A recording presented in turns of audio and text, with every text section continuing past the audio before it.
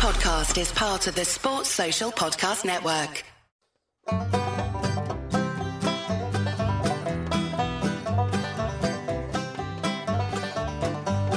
Cinnamon rolls and chili on a crisp November day. In the heart of football season, Thanksgiving's on its way. Mashed potatoes, turkeys, green beans not from cans. The Bosco boys are thankful for our diehard Bonehead fans. Ooh, Bosco boys. It's turkey time, boys. The boys are back, and thank goodness we did not record that 15-minute pre-show conversation because, well, you'll never know. But it's good to be back. It's Grant. First off, you and Cole, you know what? Maybe I just need to go to a wedding every TCU game because that seems to be the recipe for the defense having a masterclass of a game and an easy dub. Seriously. Yeah. I don't know. Yeah, maybe that's the trick. You just got to leave town and not watch. That's two TCU games in a row, 2 years in a row where I miss it because of a wedding. You have a guest on, and like defense is just amazing. So I went back and rewatched it, and the only thing I want to say, just to get this on the record, like the fact that Tyrone Howell was ejected, and I was going to mention this in the press conference part, but he is also going to be suspended the first half versus KU. Mm-hmm. That's a complete joke. Like, I don't know if you went back and rewatched it all, but like they had him down on the ground. He was being kicked. He was being punched. Like, damn. I feel like if I don't remember seeing that. The only thing I really saw was him just like squaring up. That's all I recall. So he went down. And here's the thing. If you're ever getting kicked, it doesn't matter like if you square up or if you punch or anything. If you are getting basically jumped by a bunch of people, I think you should be allowed to do whatever you want and not face consequences. I think that's probably fair. That's in life. That's in life. If multiple people jump you at once, I don't think you should face consequences for whatever you do. Okay. This is kind of we're kind of broaching pre-podcast type conversation. It is. We'll try to keep it to football. I mean, it sucks that he's suspended, but it's only for a half. He'll have a chance to make his mark on Saturday. And, it's rules are rules. If you throw a punch, even if it's contact with a stupid helmet, that is also stupid. Like the fact that people punch stupid. And whatever. We've seen it's just your natural. I mean, it's just your natural instinct to square up, right? I would assume. It is. You should take him to the ground and freaking headbutt him with a helmet on. That can do damage. I mean, there's a whole rule against it. So definitely. Maybe that's the move. All right. What are you sipping on? It looks like a whiskey. I have my last pumpkin beer of the year from Great Divide. It's my final one. I don't think I'll purchase another one. So it's always sad when you have the last pumpkin beer of the year. Last one, huh? Yep. You did go pretty hard in October, so I get that. Not as hard as last year. It wasn't as hard as last year. Yeah, I'll probably hit it probably Thanksgiving week. I'll probably bring a 6-pack of Schlafly for Thanksgiving. But I'm just having a little Elijah Craig. There you go. Single shot. Neat. Yep. Drinks of the Pod are presented by Symbol. It is the stock market for sports that allows you to profit off your sports knowledge. On Symbol, you can trade sports teams like stocks, and every time your team wins, like K-State did, like Baylor did, I got a cash payout. Like the Chiefs did, I got tons of cash payouts. And guess what? You can also use that knowledge on Symbol. Buy low, sell high, earn cash payouts. When you sell high, join the over 7,000 early adapters and invest in your favorite team. www.simbull.com. Create a free account. And when you make your first deposit, use promo code BOYS for a deposit that is risk-free. Visit symbol.com, promo code BOYS, and your deposit will be risk-free. That means even if you lose money, Symbol will refund your initial deposit, no questions asked, or if you just decide it's not for you. But I guarantee you will have fun. Go over to Symbol and start investing and profiting off of your favorite teams today. All right, before we get into Coach Kleiman's press conference, Felix Andique Uzama, King Felix, the GOAT. I just want to read off all of these different awards that he has gotten from that great performance. Defensive Player of the Week in the Big 12, the Maxwell Player of the Week, the Nagurski Trophy Player of the Week. He was named the Walter Camp Foundation Defensive Player of the Week. He was named the Draft Network Big 12 Player of the Week. Got the ESPN College Football Helmet Sticker of the Week. Pro Football Network Defensive Player of the Week. The Athletics Defensive Player of the Week. And Athlon Sports Defensive Player of the Week. This conversation's been going around basically since the game. I think it was the most dominant defensive performance, individual performance we've ever seen. Oh my God. I mean, it was unbelievable. They could not stop him no matter what they tried. They tried to put a running back on him to chop him. They doubled him. They held him every other play, it seemed like, but it did not matter. He was a man possessed. And I mean, that gives him, he's very close to the season record for K-State already. We've got 5 games left because we are going to a bowl. And, you know, he's got an enormous opportunity this week against what is the worst team in the Big 12 and probably they actually one don't of the give worst. up a lot of sacks, though. But they haven't given faced up one King in the Felix. last 3 weeks. They haven't faced King Felix, have they? That's true. Very true. Unrecruited from Kansas. I'm sure he's going to have a little bit of extra motivation. Kansas City, Lee Summit.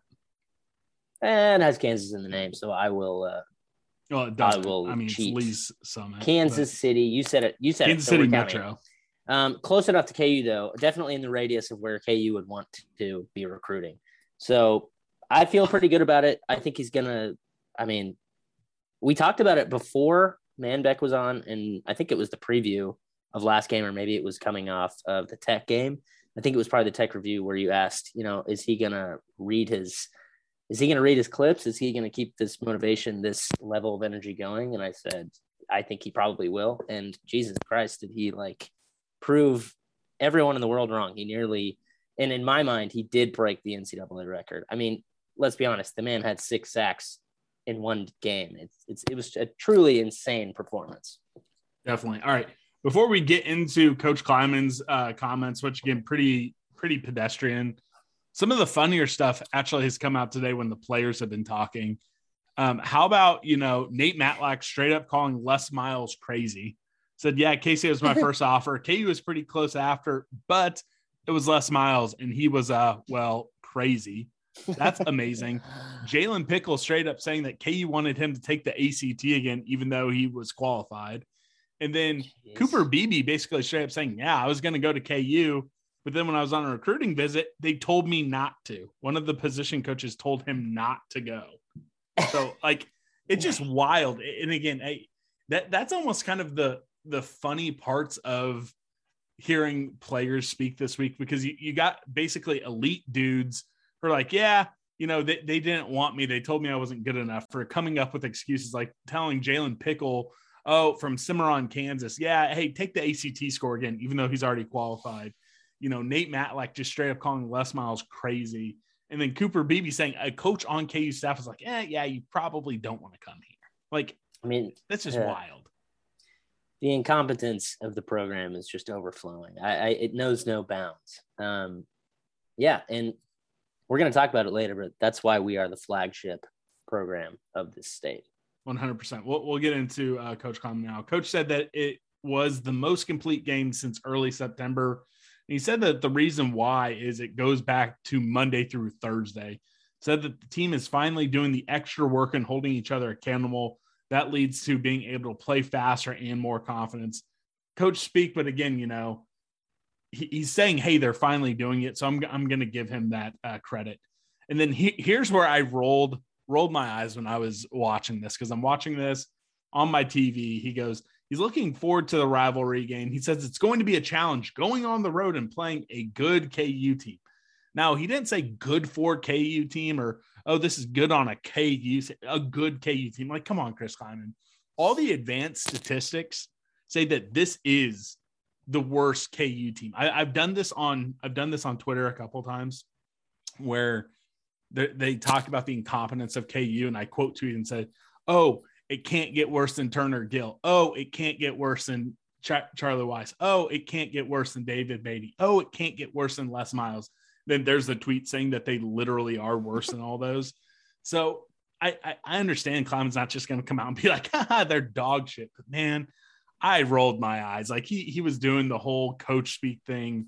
like for a good 15 minutes. Like it was just like, come on, just kick them while they're down, Chris.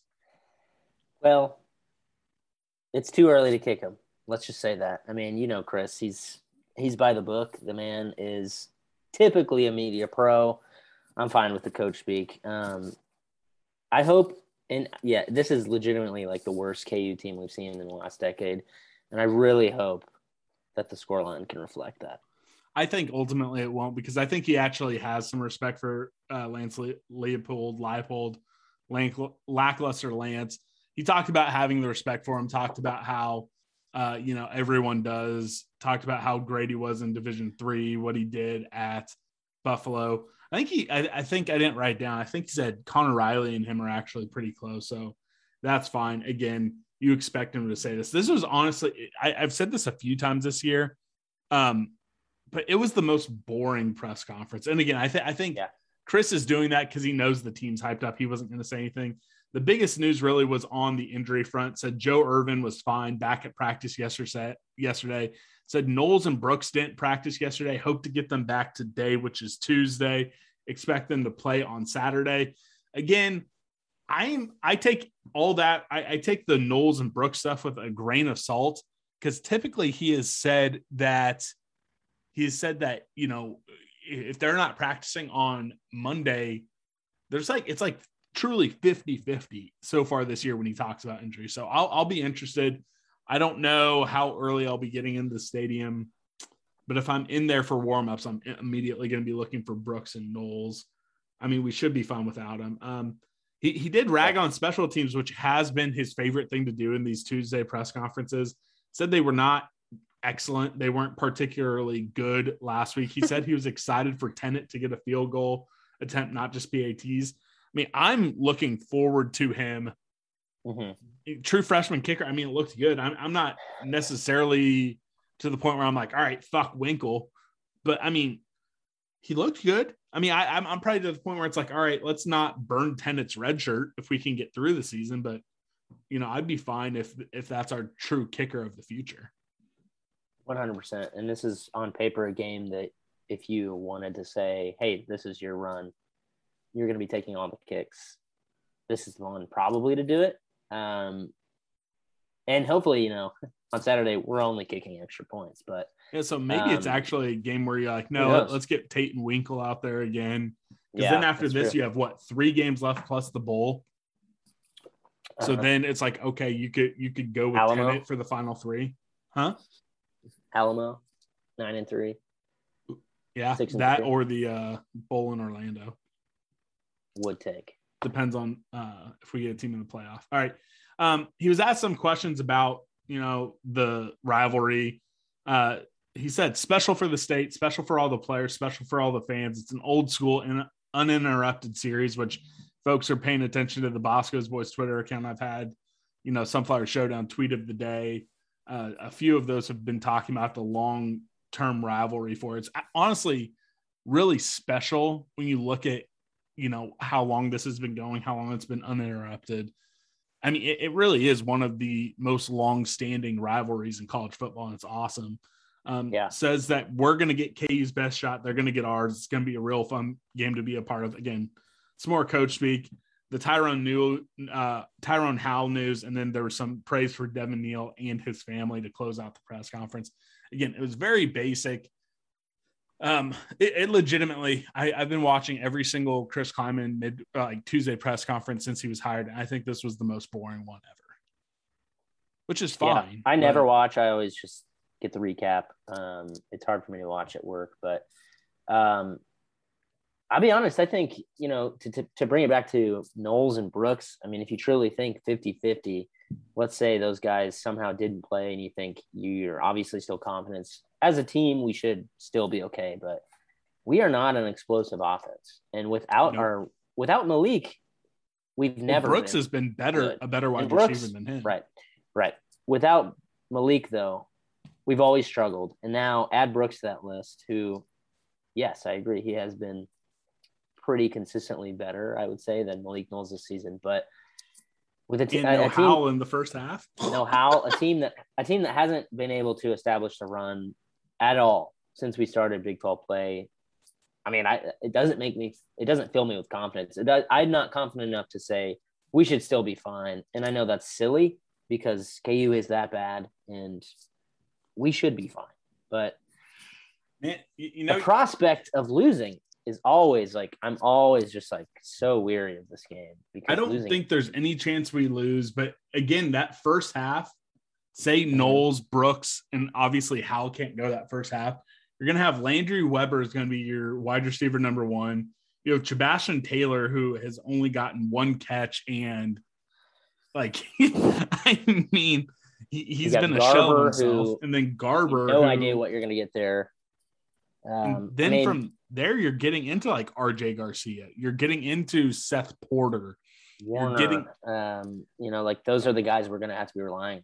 Tight end. We're going to have to be very creative in the tight ends. We'll probably run the fuck out of the quarterback, to be completely honest. Well, then you're going to have Deuce, who's going to split out a bunch. But yeah, honestly, you have a good point in it. And it is something to keep an eye on in that first half, especially. I'm sure they're going to play. I mean, honestly. Here's a question. Here's a question for you. If they truly are, like, say, like 75%, do you play them? I would almost maybe say, fuck it. Let's just grind out a 27-17 win and make sure that they're ready to go for West Virginia. Yeah. I think, like, early, you test the waters. You kind of just say, like, let's see if we can run all over these bums. And if we do, if they can't stop us, or if we jump up early on them and it's like, okay, they're going to check out, then pull off the dogs, pull off the wide receivers, and let the second stringers basically coast us home. But yeah, I don't know. I mean, hopefully we can just grind them out, pound them out like we did Nevada, kind of wear them down. I mean, I think Deuce is obviously going to have a day. He'll probably have 3 touchdowns regardless. Skylar, listen, we got Skylar Thompson. I don't think we're going to like really ever be in jeopardy in this game. But I don't love the idea because our offense is just, it's not explosive. It's not explosive. And without our 2 best receivers, it makes me a little bit nervous. I would say 3 best receivers. Oh, no, Landry's probably been better than Howell this year. But yeah, I mean, it is going to be interesting. It's going to create this an added dynamic. Again, Skylar has had games where he's thrown the ball to like 12 different dudes.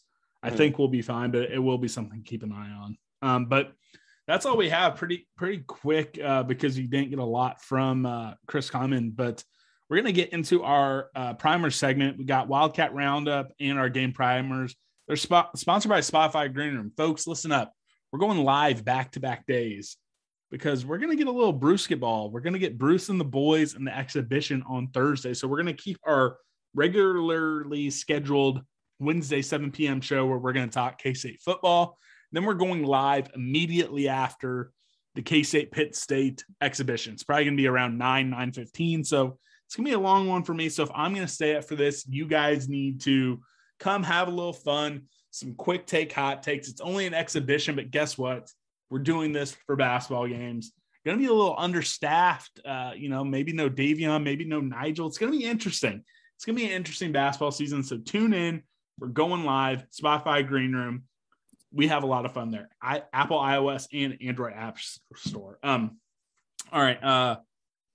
Wildcat Roundup. I did it this week, back-to-back weeks. I'm sorry for it, but hey, you guys get what you get. The KU Primer is Andy Mitz, who's actually the host of the Rock Chalk podcast, the co-host of the 1012 podcast, and the managing editor of Rock Chalk Talk. So we threw out those stupid people over at Ain't No Seats because they haven't even done a football podcast. They are a basketball-only podcast. So we said, screw those guys, and got someone who actually covers the team during football season. Then for the K-State Primer, we got the man, the myth, the legend, the charter member of the K-State Sexy Bald Club, the dude running the show for KStateHD.tv, and my personal voice of K-State Athletics, Brian Smoller. So you guys enjoy those primers, and we'll be back to have a little bit more fun with you. The second half of the show is going to be a lot more fun.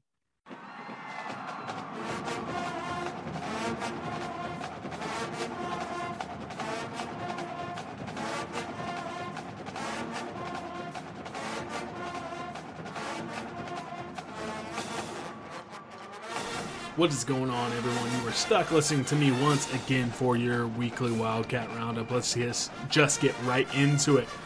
Soccer ended their season. It was a very disappointing end to the season. It was a 1-0 loss at home to Iowa State. Sadly, that does end the career for Brooklyn Entz, who is an all-timer at K-State. She's going to go on to play professional soccer for the KC Current in the NWSL, but it is a tough end to a great career. She's going to be a future K-State Athletics Hall of Famer, and I just want to salute her once again on a great career. Ultimately, this was a season that started off with so much promise, so much hope, but ultimately they go 1-6-2 in the Big 12, finishing last, and they only went 6-10-2 overall for the season. So like we've said a few times, there have been some very bright moments, some great individual performances. This is just another kind of disappointing season for the soccer team. They're really going to look to bounce back going into next season, hoping for that top 8 finish so they can get to the Big 12 tournament for the first time in program history. But that's going to be a tall task when a future Hall of Famer in Brooklyn Entz is no longer there. On the other side of the spectrum, though, volleyball got a massive 2-match sweep over Texas Tech. Match 1 went to 5 sets. Match 2 was won in just 4.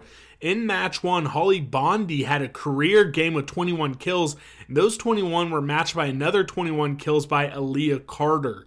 Mackenzie Morris had 19 digs, and junior Tiana Adams had a massive night with 61 assists. Match 2, Carter led all attackers with 13 kills. Morris had another 22 digs in just those 4 sets, and Adams had 47 assists. This week they have a Thursday-Saturday doubleheader up in Hilton Arena where they will take on Iowa State. The Thursday night will tip off at 6:30. Saturday is at 1 p.m. Both games are on ESPN+, or you can listen on kstatesports.com. K-State and Iowa State are both tied for third in the Big 12 at 5-5. So if either one of these teams could get a sweep, that would be massive for conference standings and for the future NCAA tournament bid process. Women's basketball, despite being shorthanded, only having 10 players, really dominated the Division II powerhouse Washburn Ichabods 68-39. All 10 players who suited up for K-State played 17 or more minutes. All-American candidate Aoka Lee led all scorers with 17 points and 9 rebounds, almost a double-double.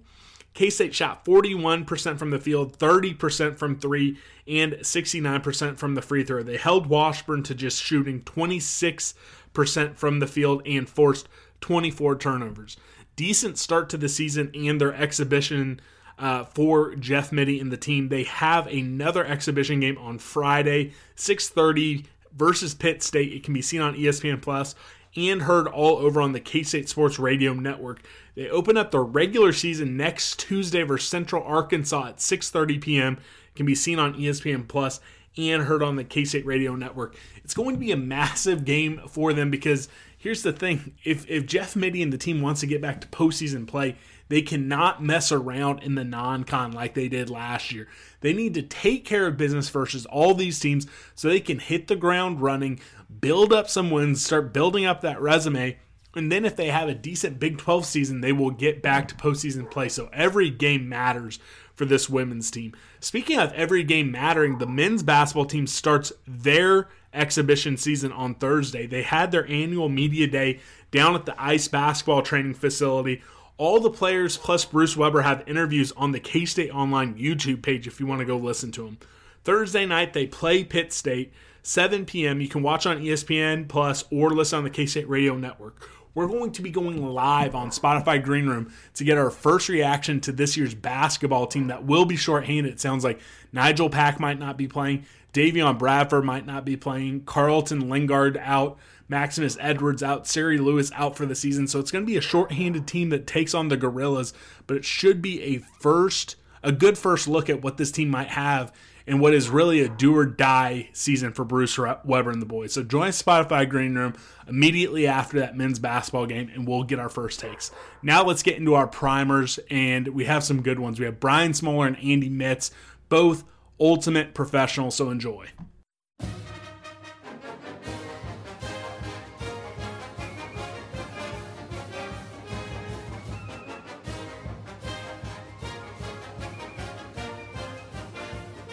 Hey guys, this is Andy Mitz here from the Rock Chalk Podcast. I also am over on the 1012 Podcast, and I write for Rock Chalk Talk. Thanks to the guys over there at Busquets Boys for allowing me to come on and kind of share what's going on with this KU team. But you can actually find me. I have my own podcast, the Rock Chalk Podcast. You can find that pretty much anywhere you get podcasts, and we're on Twitter at Rock Chalk Pod. This team, the Kansas Jayhawks football team, has been an up and down season. Obviously, lots of stuff happened in the offseason. Les Miles ended up getting fired, like pretty much after all of spring ball and everything there. Brought in Lance Leipold, and he did not get an opportunity to really work with the team until fall camp, so until August. And so it's been a really rough season. They barely beat South Dakota in their first game. Had some issues with their games after that. Actually, were fairly competitive in Coastal Carolina that I don't think a lot of people expected. And were competitive enough against Duke, but got absolutely blasted by Baylor, blasted by Texas Tech, blasted by a bunch of other teams, including Oklahoma State this last week. Oklahoma was the one game I think that everybody was surprised by how competitive they were in that game, almost pulling off the upset there, which was a little bit shocking. I'm not sure if that says more about Oklahoma or it really is saying that Kansas is actually starting to finally get some things put together. But, it's not been fun. This team has only won the one game.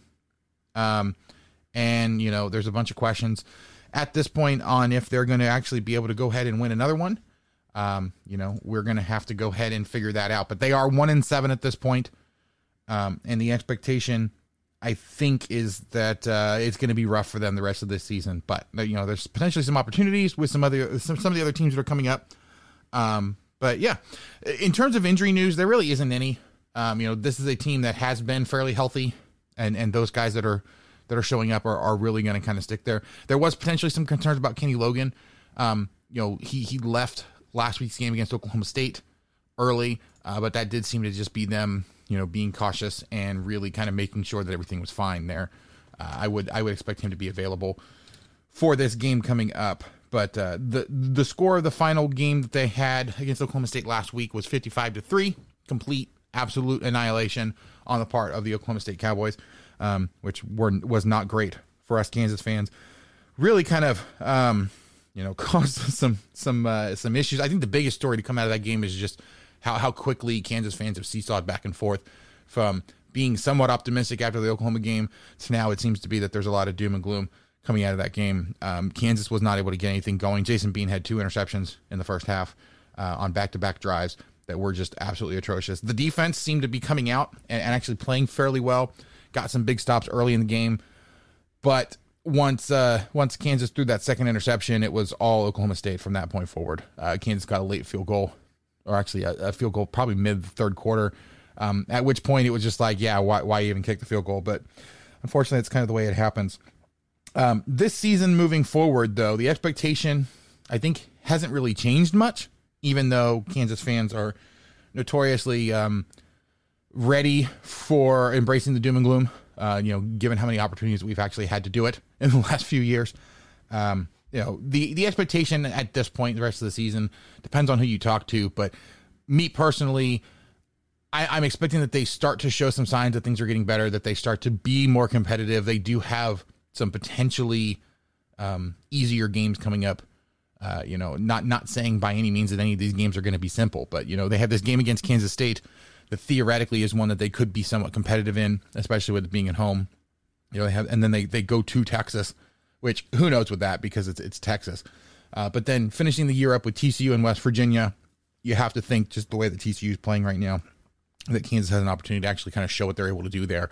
And then who knows again with West Virginia.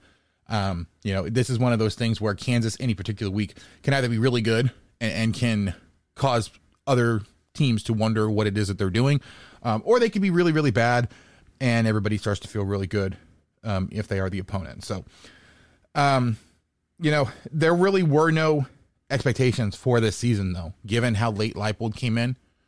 This is probably about what we expected, realistically, that there really was no expectation that Leipold was going to be able to win Big 12 conference games. You felt fairly confident that they could go ahead and win that South Dakota game, but everything after that was a crapshoot. And that's really kind of the way that it's all that it's all played out to this point. So Kansas as a team has shown that they have basically one really good thing on offense, and that is the running game. They have Devin Neal, who is a very good running back. I feel like he is going to be a guy that's going to be a star in the next few years here. He's going to have a lot of opportunities. The offensive line is no longer just the absolute complete travesty that it was in the last few years. And Jason Bean, the quarterback, obviously has some issues with the interceptions that he's thrown, but he does have some legs. He can get out and run. He has shown somewhat of an ability to kind of learn from his mistakes and be able to kind of come back the next week and be able to move on from there. So the real question is going to be, how much did he learn from the throws that he made against Oklahoma State? How well is he going to be able to kind of put things together and be able to start throwing down the field a little bit more? So that is what Kansas is going to do, and they're going to try to use this, against Kansas State to really kind of get things going, run the play clock, try to keep the game close, and do what they can there. The question, as always, is going to be how much Kansas State cooperates with that, if they're going to be able to shut down what Kansas is trying to do, if they can mix in just enough passing game to keep Kansas State's defense off balance. On the defensive side, Kansas does actually have a fairly good secondary. They have Kenny Logan, who is really phenomenal back there. They also have, a few guys that are on the defensive line or in the linebacking core. Gavin Potter has been playing really well as a linebacker, and Kyron Johnson is another name to keep an eye on. They have been absolutely phenomenal. The problem is that there just hasn't been enough consistency around them for them to routinely be able to be part of a successful defense. Each of those guys are going to have their own individual standout plays during this game. I definitely think that that's what's going to happen. The problem is going to be, I think that Kansas State is going to have enough that they can really kind of expose everything else that Kansas has on defense at this point. So, but yeah, in terms of what's most important for Kansas, making sure that they don't give up the special teams touchdowns like they did last year. That was the big key to the game last year. And this Kansas team has not really shown the proclivity to give up a ton of special teams play. And so I'm not necessarily too worried about that in this particular game. And really just the offense needs to get something moving, because the defense has shown the ability to stop guys, has really shown the ability to make big plays. Unfortunately, it's pretty easy for them to lose heart pretty quickly if the offense shows that they're not going to be able to get anything going. So I don't think that Kansas is going to win this game. I do think that they're going to remain competitive. I don't know that Kansas State is quite as fixed as the last couple of weeks have actually shown. They did definitely need some help against that Texas Tech team. And then TCU is at an absolute mess right now. That being said, this Kansas team, I don't think can actually take advantage of it. So I do have Kansas State winning this game. I'm probably going to go with something like 27-14 Kansas State, which I think would be a big win for the Jayhawks, because that actually would be them keeping the game relatively close. But again, I'm Andy Mitz from the Rock Chalk Podcast. You can find me on Twitter personally at AndyMitz12, and then the podcast is at Rock Chalk Pod.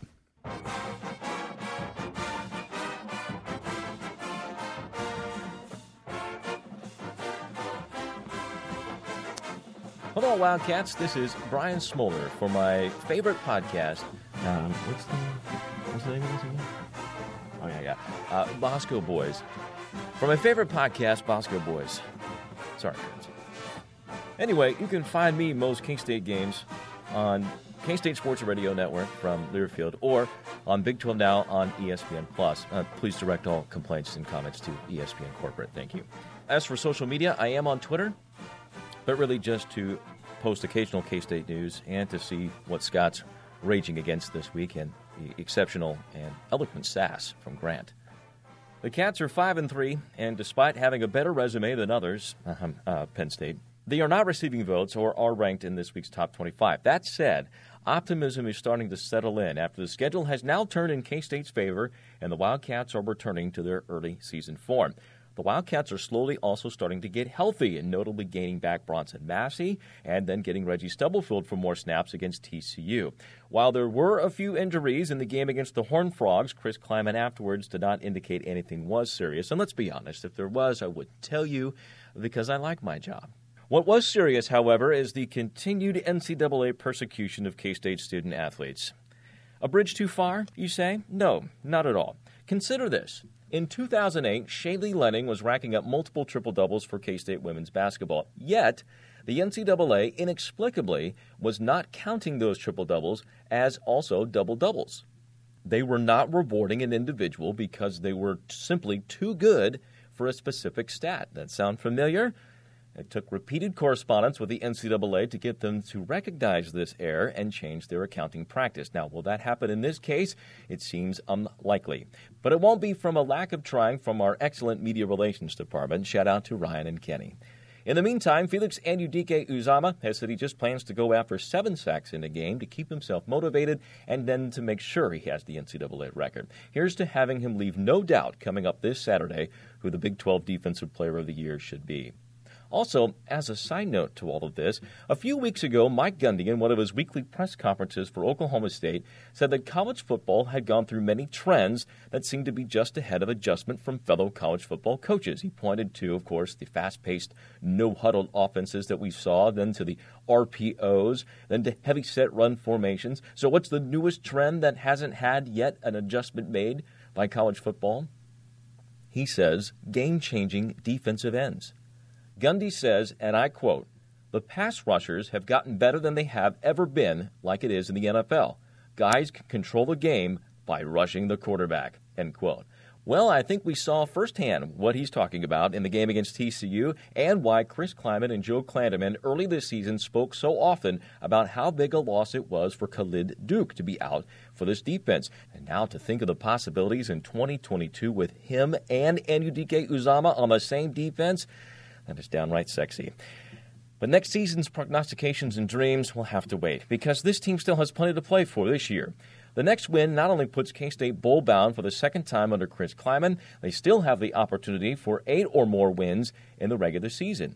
While the 3-game stretch against Oklahoma State, Oklahoma, and Iowa State perhaps ruin the Cats' chances of a date in Arlington, they can return a favor to Baylor in a few weeks and spoil the Bears' dream season on their way to 8 or 9 wins. Of course, that's a win total that many of us thought the Wildcats could attain this season all along. And much like year 1 of Chris Klieman, it may be more of a winding path, but they still could get there. But again, we're getting ahead of ourselves. As Coach Clyde preaches, 1 rep, 1 practice, 1 day at a time, 1 game at a time. And so it's time to lock up the state of Kansas once again in this year's Sunflower Showdown. We all know the records. K-State is 25-4 against the Jayhawks since 1993. They've won 13 straight, and there's little doubt it'll be 14 straight after Saturday, considering the struggles by the Jayhawks in nearly every phase of the game. On defense, they allow a whopping 43.8 points per game. That's the worst in FBS. They allow 480 yards of offense per game. That also is among the worst in the FBS, top 5. And their scoring average of 15.8 points per game also ranks as one of the lowest in FBS. Bad offense, bad defense, usually not a good combo.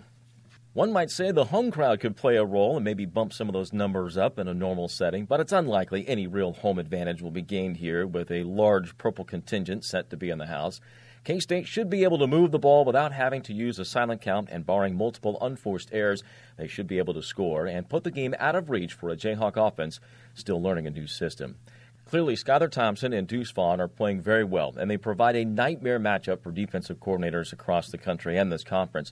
Courtney Messingham, despite all the flack he gets, has done a good job of utilizing Deuce in so many different pre-snap formations that it opens up the field for Skylar to get the ball to other playmakers such as Daniel Imatabebe and other wideouts. On the other side of the ball, on the defensive side, if KU decides they need to double team or keep a back end or tight end or a wing to cheap Anudike-Uzomah, look for K-State to start getting pressure from the other side. The defense is feeling it right now. They played a very gap-sound game against TCU. I expect more of the same against the Jayhawks. As for what's most important for K-State in order to win the game, showing up. No, not that way, although that could be interpreted that way. But metaphorically is what I'm talking about. The Cats cannot drop their focus in a game that's circled every year by K-State fans across the world. I do not expect them to either. Come on, I wouldn't talk trash like that and just say they have to show up at the stadium, just walk off the bus and play football and win the game. I think that would be a little too harsh. Anyway, I think the Wildcats are all okay here. They keep their good flow going from last week, and they roll to a big win. I expect somewhere over the 40-point mark for K-State. Don't think the Jayhawks get there on the other side. Look for K-State's defense to step up big again. So there you go. Enjoy the game. Enjoy the winning streak by the Wildcats. And always remember that every day, all day, it's always great to be a Wildcat.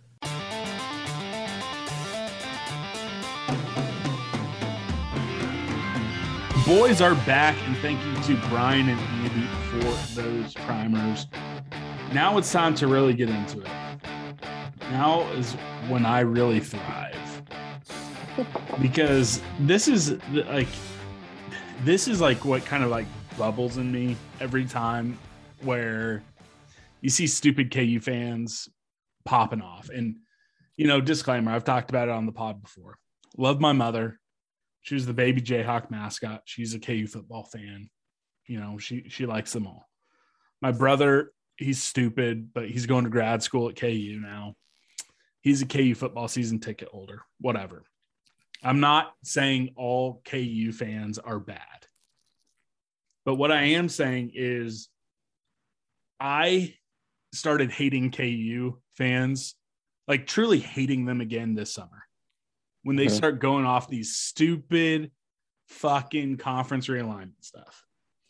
And it's not just the stupid fucking Scoopsmeister who makes shit up and then backpedals. Then he sees a tweet and he's like, oh, I'm hearing stuff. Oh, there's rumblings. He's making shit up. It's not just him because they're all over. There's one specific one I'm not going to call out by name. He has both of us blocked. But he's also a fucking idiot. And he's... Who is it? I mean, he has a verified Twitter account. Oh, Dylan Davis? No, he's a fucking loser. Sorry. And there's all these KU fans who want to talk down to K-State. I'm not blocked by him, by the way. Not You blocked. aren't? So I get to see the beautiful mess. That's because you've had a million different. I've been blocked, or I've been killed like 20 times. So yeah. But here they all are in the summer. They're running their mouth saying, "Oh, fuck the Big 12, fuck K-State, go to the Mountain West." Just popping off, and just start bubbling in me again. Because I truly, especially in football season, I truly hate Iowa State more than I do KU. And for the longest time, for like a legitimate, probably 4-year period, 5-year period, I legitimately hated Iowa State fans more. But then this summer, here come all these KU fans. Oh, no one cares about you. Oh, you know, 2-time. Oh, you're a mid-major. All this type of stuff just really started pissing me off. And then, of course, they do the same song and dance every year when football comes around. All-time record, all this stupid bullshit. But we're going for our 13th straight win. This would extend the longest winning streak in the entire rivalry. Again, that has been going on since the early 1900s. It would be 25 out of 29. When K-State was at its worst, and for a long time in the period of history, we were the worst team in the country, worst program. They never dominated like us like this. Not even close. KU can hold on to their precious all-time series record, you know, but they have never owned this rivalry like we have over the last 29, 30, 31 years, whatever. It's never been close. K-State also has 54 kids from the state of Kansas. 54, damn near half the roster. KU has 19. K-State, the institution, in the athletic department, they care and actually recruit kids from this state, from the state of Kansas. That is completely overlooked. It's a punching bag for a lot of folks. KU thinks they're better than the state of Kansas. They're begging kids from Chicago to come to their university, and they're begging kids from every corner of the country to come play football for them, except for kids in their own state. They neglect the state in football. They neglect the state when it comes to academics. And then they have the gall to use the tagline, "We play for Kansas." It's a slogan for them. It is the lifeblood for K-State football. Taylor Bratt, he lives and breathes this state. He loves to tell anyone who will listen, 5 generations of Kansans. Taylor Bratt. We bring people from the outside, yes, Coach Klein and Gene Taylor. But they have learned to love and embrace and actually be about the state of Kansas. KU brings someone in from the outside who was a Kansan, played for KU, but what does he do? He goes up to Chicago. He thinks he's a Chicago guy. He thinks he's a Big 12 guy. He thinks he's better than the state of Kansas. The reason why we dominate this rivalry and why we will continue to dominate this rivalry is because K-State fans, the K-State team, and the players care about the state, and this game just means more to us. And that's why we're going to fucking kick their ass on Saturday. So don't ever let someone say, oh, this is our state if they're a KU fan. No, that's a stupid slogan to them. We actually live and breathe it. So that's my yearly rant. Excellent monologue.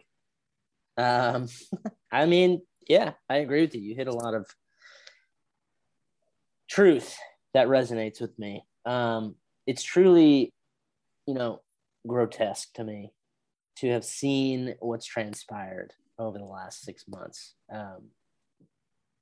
KU fans being gleeful about the prospect of, K-State athletics being, relegated to G5 or worse or whatever.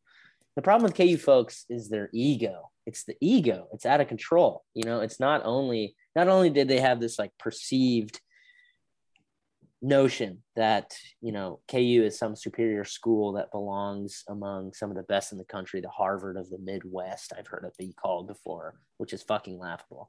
That it's a shoe-in for realignment, that leaving them out is unthinkable because their brand is so big. They think they're better people than us. And that always like really bothers me. It's like it twists a knife in my side that it's hard to get over. I mean, they truly believe, they look down upon their peer schools. They look down upon K-State fans as legitimately inferior people, and the lack of perspective that they have, the true reality of the futility of their football program. Even if you like removed the last 10 years, outside of one fucking Mark Mangino magical year, I mean, pull up Sports Reference or pull up, just Google KU wins per year and just scroll. And it's like horrendous. I mean, it is horrendous. We obviously were very bad for a really long time, but we at least had 30 years of like relevancy, and we're fairly relevant today. I don't think that they truly understand that. It just goes back so far how shitty KU football really is and how fucking lucky their basketball program is too, by the way. I mean, yeah. And here's the other thing. When you look back at our run of futility, it was basically back when there were a handful of schools that really cared about football, and it wasn't unseen or unheard of like schools just not caring. KU has been this bad, and they've legitimately been trying this entire time. They've tried it all. They've tried throwing money at, old football classic coaches who were supposed to bring them back. They've thrown money at the young hot thing. They've thrown money at recruiting. They've tried to build new facilities. They've tried. They were trying. They've been trying the last 20 years. The last 10 years, where they lost 99 games in the 2011 to 2020, almost 100 games in 10 years. They were trying. They were throwing money. They were doing everything possible. They still were shit. And then a lot of their fans still have the gall to think that they are superior just because they chose KU. I mean, give me a break. Yeah. And again, I love my family. Fucking joke. I love my family, and there are some KU fans who do not fit this bill, but there are far too many of them that do. I mean, look at the stupid asshat who's the 6'10" morning guy.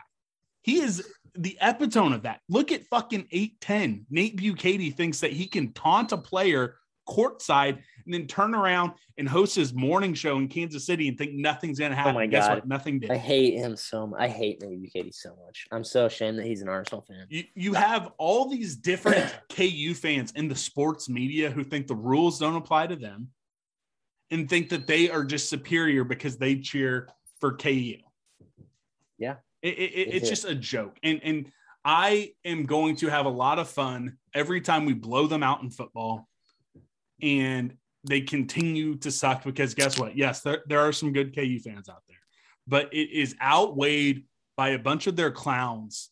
And I used to think, I hope they kind of turn it around someday. I want some of the good ones to have something to cheer about. No, I don't anymore. I'm sorry. I don't either. I've never wanted that. I've been turned bitter.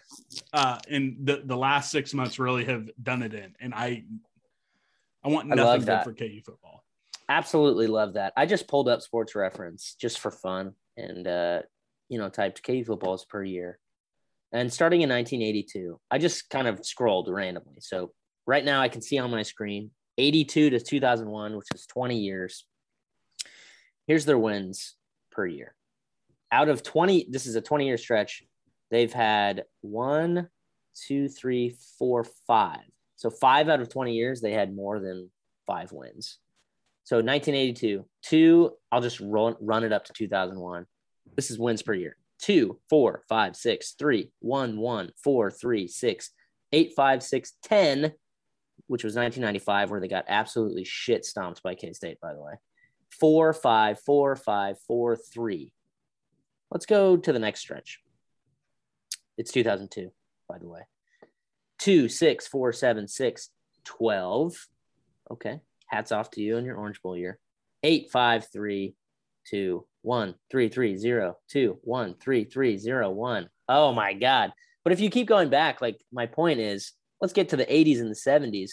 Out of like 20 years here, there's 5 years out of 20 that are over 5 wins. I mean, it's fucking terrible. It doesn't get talked about enough how bad they really are in their entire history.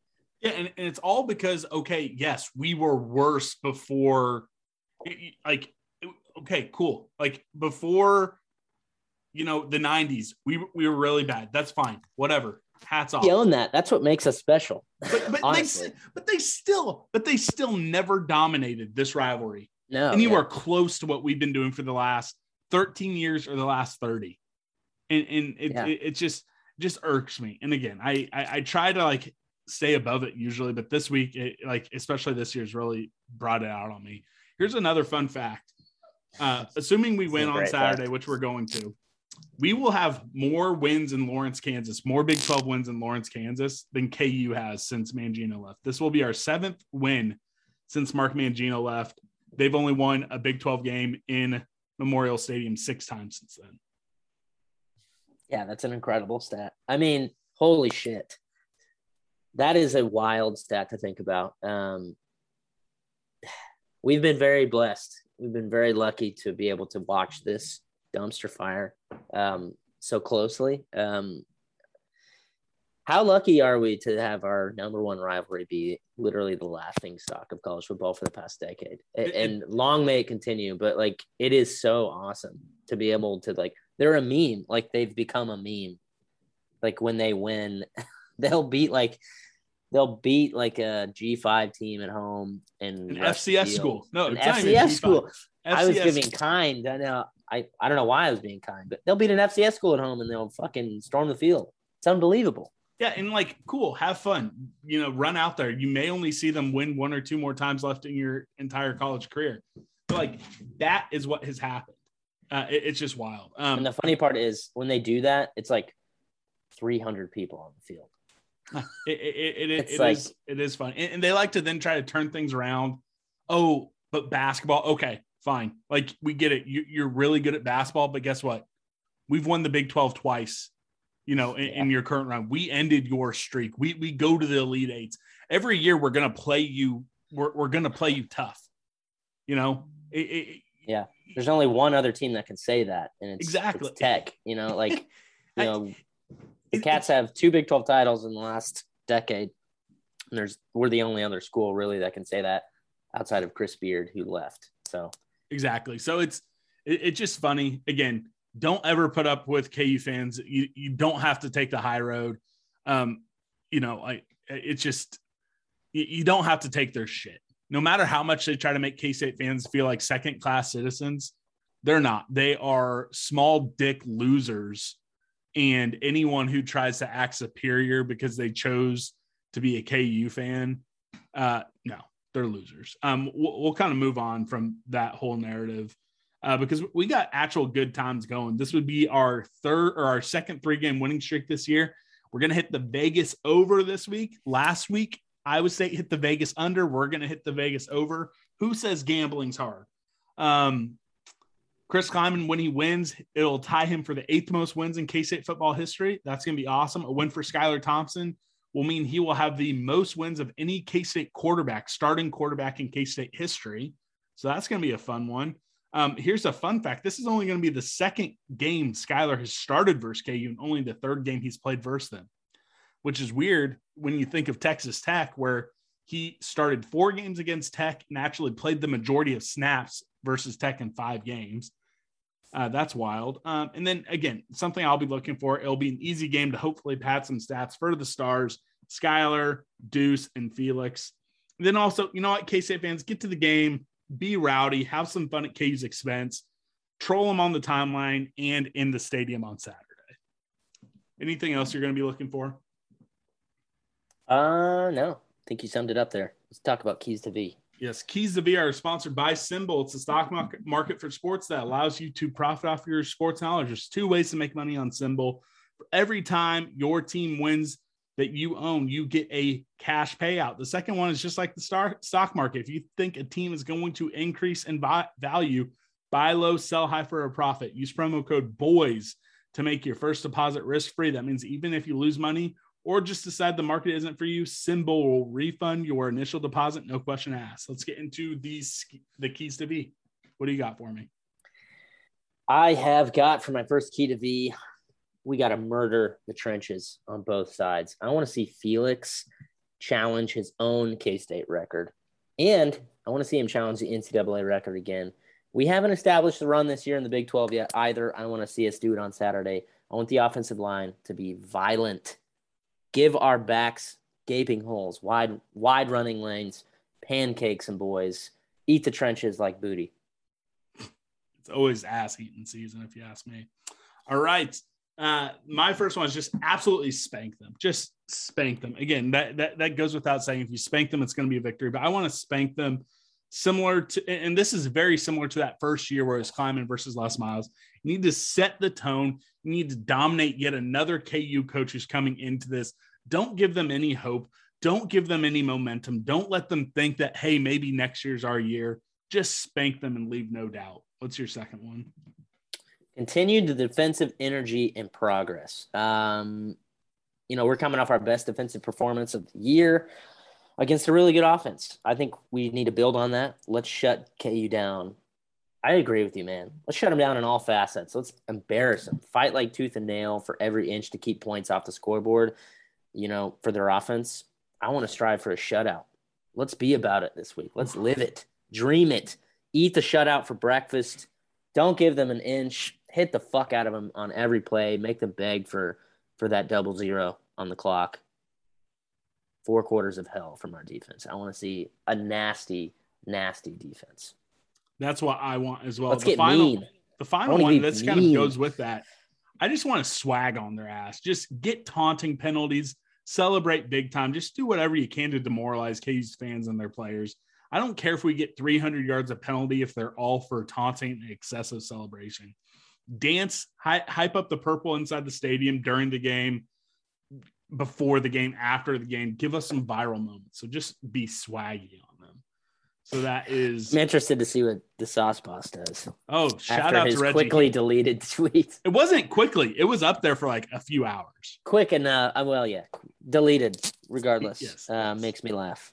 It does. All right. Let's get into our game picks.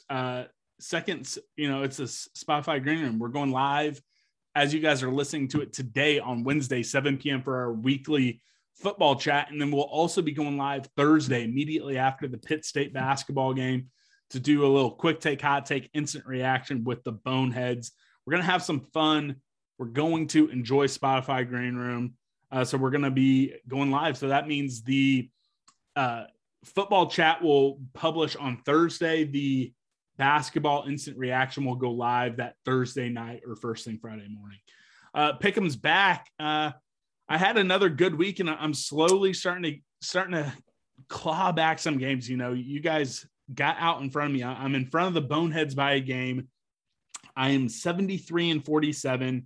I went 9-6 last week. Boneheads went 7-8. They are 72-48. You are still in the lead, 75-45. You went 8-7. So let's get into it. We'll have some fun. Not a lot of close. 3 out of the 4. I'm just going to get into it. Oklahoma State at West Virginia. Boneheads pretty heavy on Oklahoma State. I'm going to take Oklahoma State, but I think it's going to be close. I assume you'll go Oklahoma State. I've got the Pokes as well.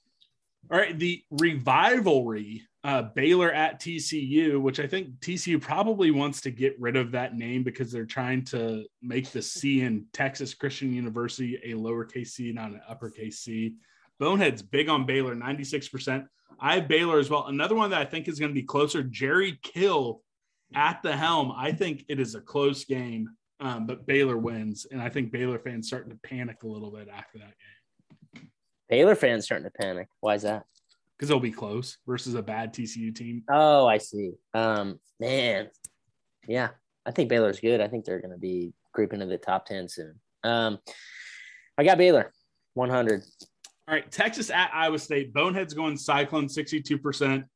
I think that's a smart pick. I think both these teams are basically – I think whoever loses this game will pack it up and just call it a season. But I'm going to go for Texas. I'm picking Texas just for the memes because I think it'd be funny if Iowa State ends up having their best season ever, goes 7-5, and I think they need to lose this game for that to happen. I'll tell you what, brother. We're going down together. Hook 'em horns. I have Texas. I hope they win. I'm fully on board. This is one of those situations where I'm putting my annoyance for Texas to the side, and I hope that I want to see – I want to see Texas sink that Iowa State ship so bad. I want Iowa State to spiral out of control. And is Texas going to lose 4 straight? Yeah, probably. Probably more likely. Yeah, probably. But, who knows? All they got to do is finish a fucking game. That's true. I expect them to have the lead at some point in the third quarter. If they can just, finish, they'd be a really solid team. But I'm cheering against the Cyclones once again. Yep. If you needed any proof of how rough this week of college football is schedule-wise, ESPN College Game Day game of the week is Cincinnati versus Tulsa, which is like an ESPN2 game. I get why they're going there. We're recording this during the playoff show. I don't know if they put Cincy in the top 4 or not, but I get why they're doing it. It's to hype up, okay, will there be a bracket buster this year? So I get why they're going there. I understand it, but it's still like, man, this is a week in college football. Boneheads have Cincinnati 92%. I also have Cincinnati. I assume you're going Bearcats. Yeah, I'm going Bearcats, and this is a really, really shitty game for College Game Day, but I'm really happy for Cincinnati. Yeah, I'm happy for their fans as well. The Fox Big Noon kickoff game, again, the quote-unquote marquee game for Fox, Ohio State at Nebraska. I think we're all going to Ohio State, and I want the Buckeyes to just run it up on them. Scott Frost might go 3-9 this year. Will they fire Scott Frost? I don't know, man, because their AD doesn't care at all about football. I mean, he's publicly said, I'm hands off with football, which is crazy thing to say. But probably, I mean, if he goes 3-9, they're staring down the barrel. Buckeyes big, embarrassingly big. All right, so I thought this was the oldest rivalry game in North Carolina because I thought I saw something on Twitter about it. But I actually think NC State and Wake Forest is a older rivalry when I was doing some rivalry research. So that was probably wrong on Twitter. I apologize. Wake Forest undefeated at North Carolina. Boneheads going Wake Forest 75%. What do you have? I've got Wake as well. I'm going North Carolina. Fair enough. I'm going North Carolina. UTSA, our buddies, going to Dana Dimmel, who actually probably screwed up getting College game day by losing last week. But it's Roadrunners at Miners. Boneheads going UTSA 62%. Are you going with our friends the Roadrunners or Dana Dimmel? Meep, baby. Meep. I'm also going Roadrunners. All right. Boise State at Fresno State. So this is actually a funny one in the poll. It actually got retweeted by a Fresno State fan account and a Boise State fan account. So this was a very close one in one of our most voted in polls. And I think it was from outside sources. So it ended up being Fresno State 53%. What are you going with? I'm going Fresno. I am going with the Bulldogs as well, repping the Valley. All right, we got Mississippi State at Arkansas. Sam Pittman's Arkansas. Did Sam Pittman find the magic sauce out there? Boneheads think so, 62%. Are you going with Mike Leach, who there's rumors might be going back to Texas Tech? How wild would that be? Or are you going with Sam Pittman in the Hogs? That would be really crazy, by the way. I want it to happen, by the way. I think he would revive them and do fairly well, honestly. I'm going to go with the Hogs, though. All right, I'm also going with Arkansas. All right, this was a very close one in the bonehead vote. Auburn at Texas A&M. Auburn, 53%. Are you going with the Tigers or the Aggies? This is a really hard one.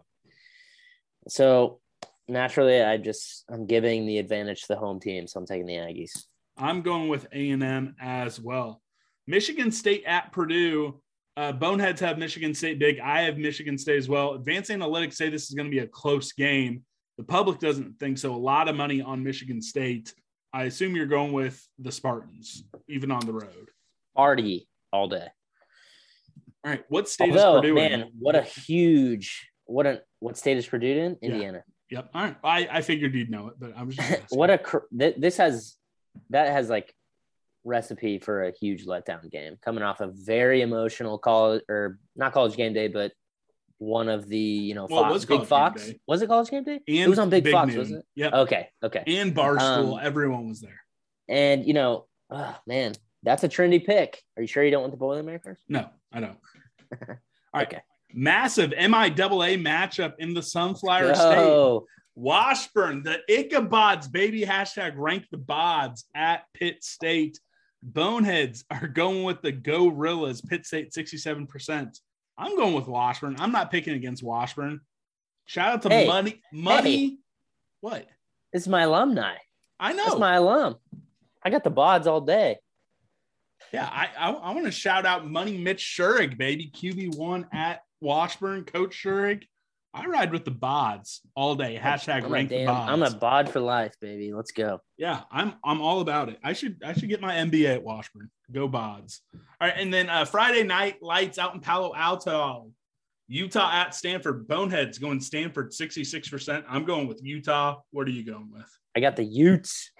All right, it's us against the Boneheads on that one. And finally, we all know it. We all love it. This was one of the I thought this might be the year we get 100%. We didn't quite get it. K-State versus KU. Boneheads have the Cats, 99%. My official score prediction is Hawks 3, Cats 93, Cats by 90. Give me your score because I know you have the Cats.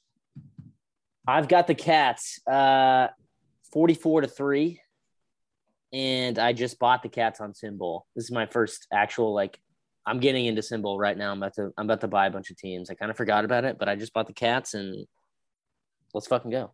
Cats roll. Cats roll. Cats on top. Cats by 90. All right, that's all we have.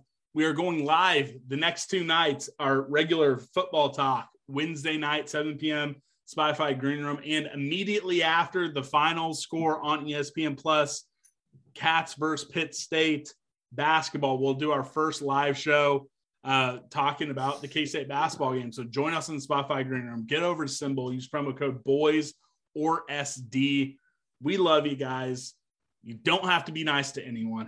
# no new friends. Grant, send us out. Meet me at the Cathead.